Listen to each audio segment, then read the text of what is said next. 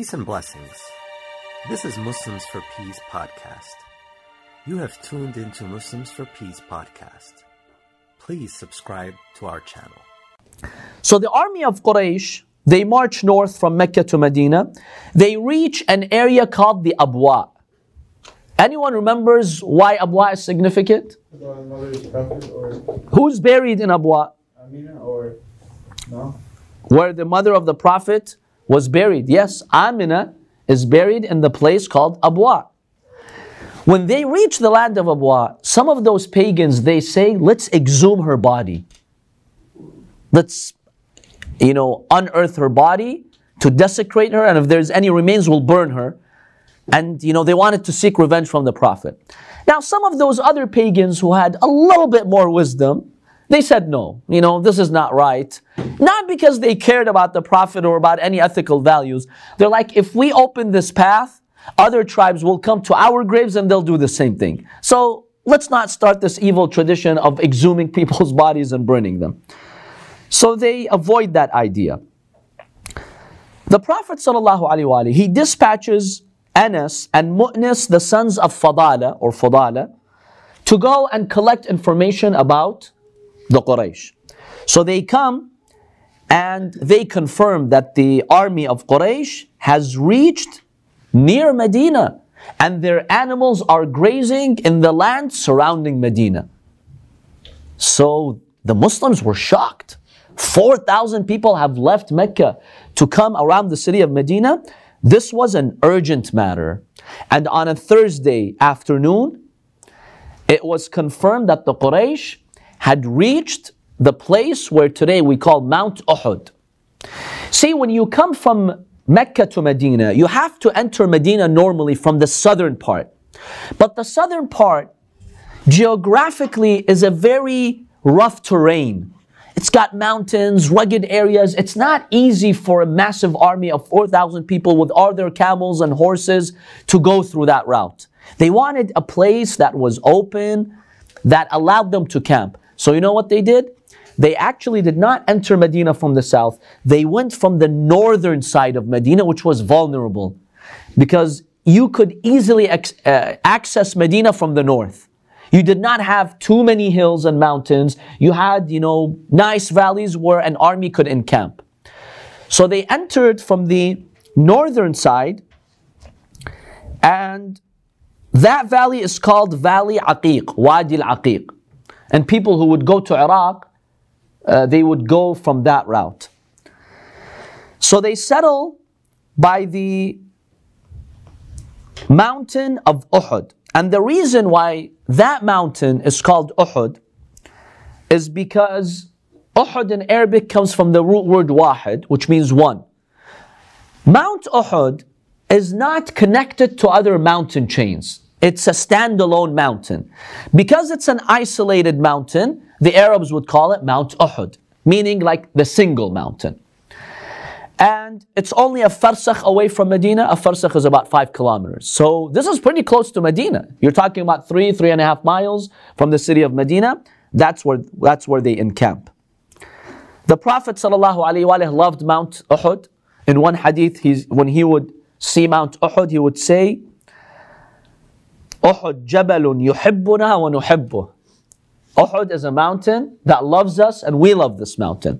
Now some people may wonder, what does the Prophet mean over here? This is just a mountain, rocks. How can the mountain love the Muslims and the Muslims love the mountain? Well, remember the Quran tells us that everything in existence has some level of perception. Exactly. In fact, isn't there a verse in the Quran in which Allah says, if we were to reveal this Quran on a mountain, لو أنزلنا هذا القرآن على جبل لرأيته خاشعا متصدعا من خشية الله, you would see the mountain, due to the heaviness of the Quran and the power of the Quran, it would split asunder. So the mountains actually have some level of perception. Another verse states that when Prophet Dawood alayhi salam, he would do the tasbih and the munajat and glorifying Allah, the mountains would glorify Allah with him.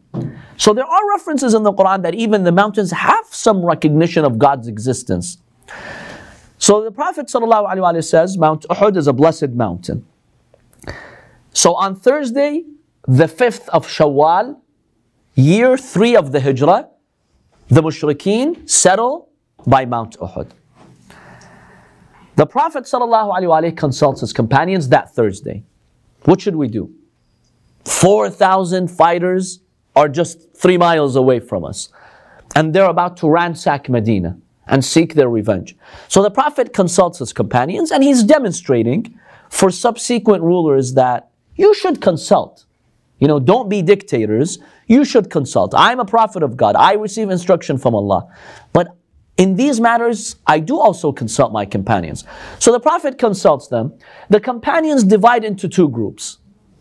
The smaller group, led by Abdullah ibn Ubayy, the leader of the hypocrites in Medina, he says, my suggestion is, let's not leave Medina. Let's stay in Medina and let's embrace the tactic of what is called fortified defense. When they enter the city of Medina, let's all be in the defense position. Let's even have the women help us by going on the rooftops of their homes, throwing rocks and stones at them. We'll strike at them with spears and arrows. So let them come in their big numbers, 4,000, but we will take our posts and we will just kill them. That way we guarantee that we defeat them. Because what are they going to do?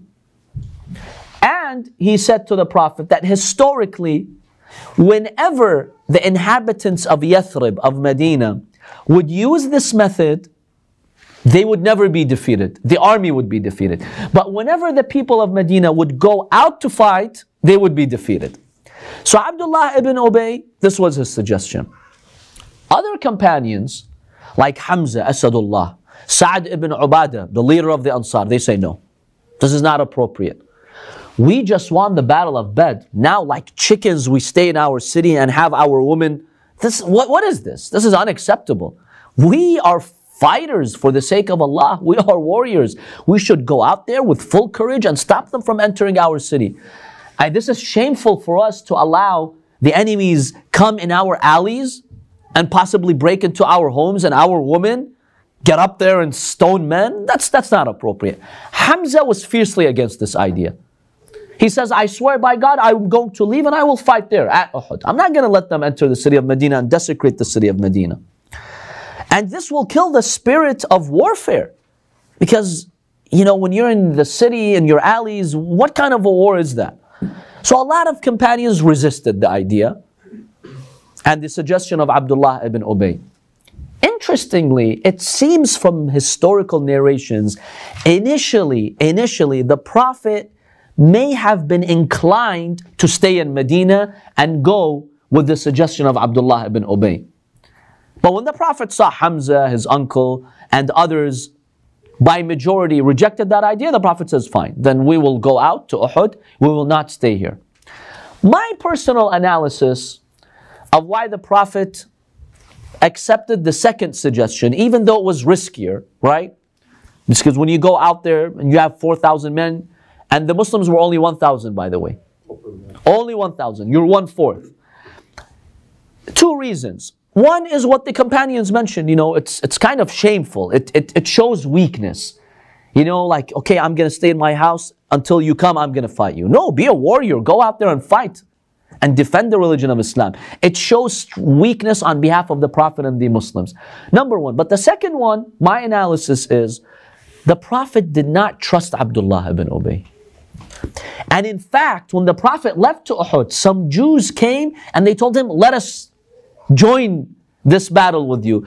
The Prophet said, I prefer not. Why? Why do you think that is the case? Because of what happened at Khandaq later? Abdullah ibn Ubayy, he had made a pact with the Jews. And he was the leader of the hypocrites. And he openly sometimes described his resentment to the Prophet. It seemed, while logistically his idea made some sense, right? Maybe less casualties that way. Maybe you ensure that you defeat them. But what if Abdullah ibn Ubayy and the Jews, when the mushrikeen enter Medina, they side with them and they let them in? What are you going to do about that? This was a big risk. It seems Abdullah ibn Ubayy was plotting and conspiring to have this happen.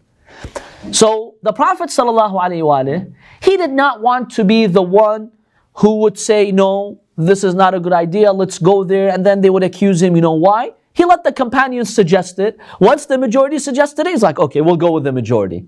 It was a good way to avoid tension later on. That way everyone shares the responsibility of going out to Uhud. So my analysis is Abdullah ibn Ubayy was not honest.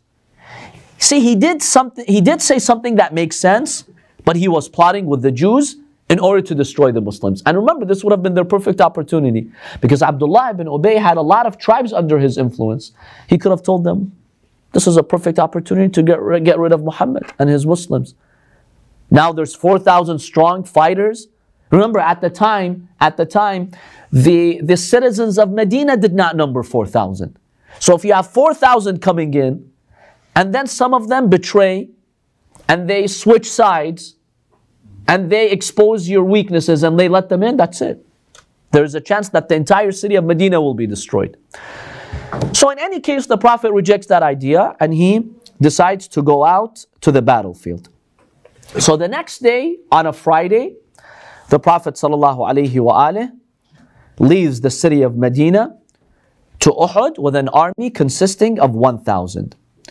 Some young boys, they came and they asked for permission to join the Prophet. The Prophet didn't allow them. So for example, Usama ibn Zayd, he was too young. Zayd ibn Thabit, Abu Sa'id al-Khudri or al-Khidri, Al-Bara ibn Azib, Zayd ibn Arqam, Amr ibn Hazm, and some others. The Prophet told them, you're too young. You're just young boys, and it's not appropriate for you to come and fight in the battlefield. So the Prophet ﷺ excused them.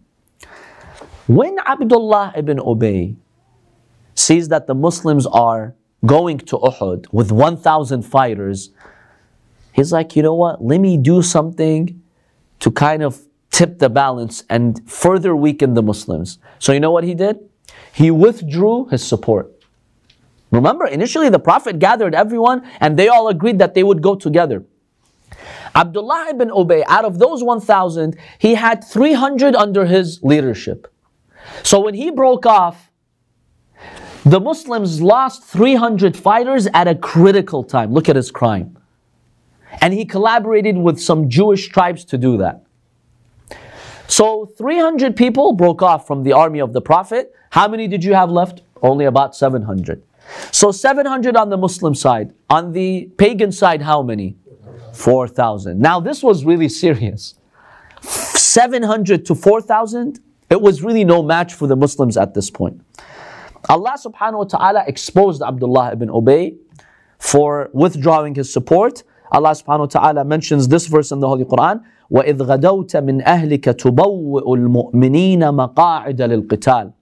And you, Ya Rasulullah, you came out from your family in order to mobilize people to go and fight. Wallahu sami'un alim. Allah knows everything. إِذْ هَمَّتْ طَائِفَتَانِ. Two groups, what did they decide to do? مِنْكُمْ أَن تَفْشَلَا وَاللَّهُ وَلِيُّهُمَا وَعَلَى اللَّهِ فَلْيَتَوَكَّلِ الْمُؤْمِنُونَ. Two groups were determined that you become cowards. Al-Imam al-Sadiq alayhi salam, in one hadith he comments, he says that this is in reference to Abdullah ibn Ubayy, and also a part of the Khazraj from the Ansar, they decided to withdraw their support. When they saw Abdullah ibn Ubayy withdrawing his support, they're like, okay, let's withdraw our support as well. So this really weakened the Muslims. You know, Abdullah ibn Ubayy, the crime he committed was a big crime. To kind of just withdraw your support at the last minute. So the Muslims left with 700 warriors, and they arrived on Friday at the location of Mount Uhud.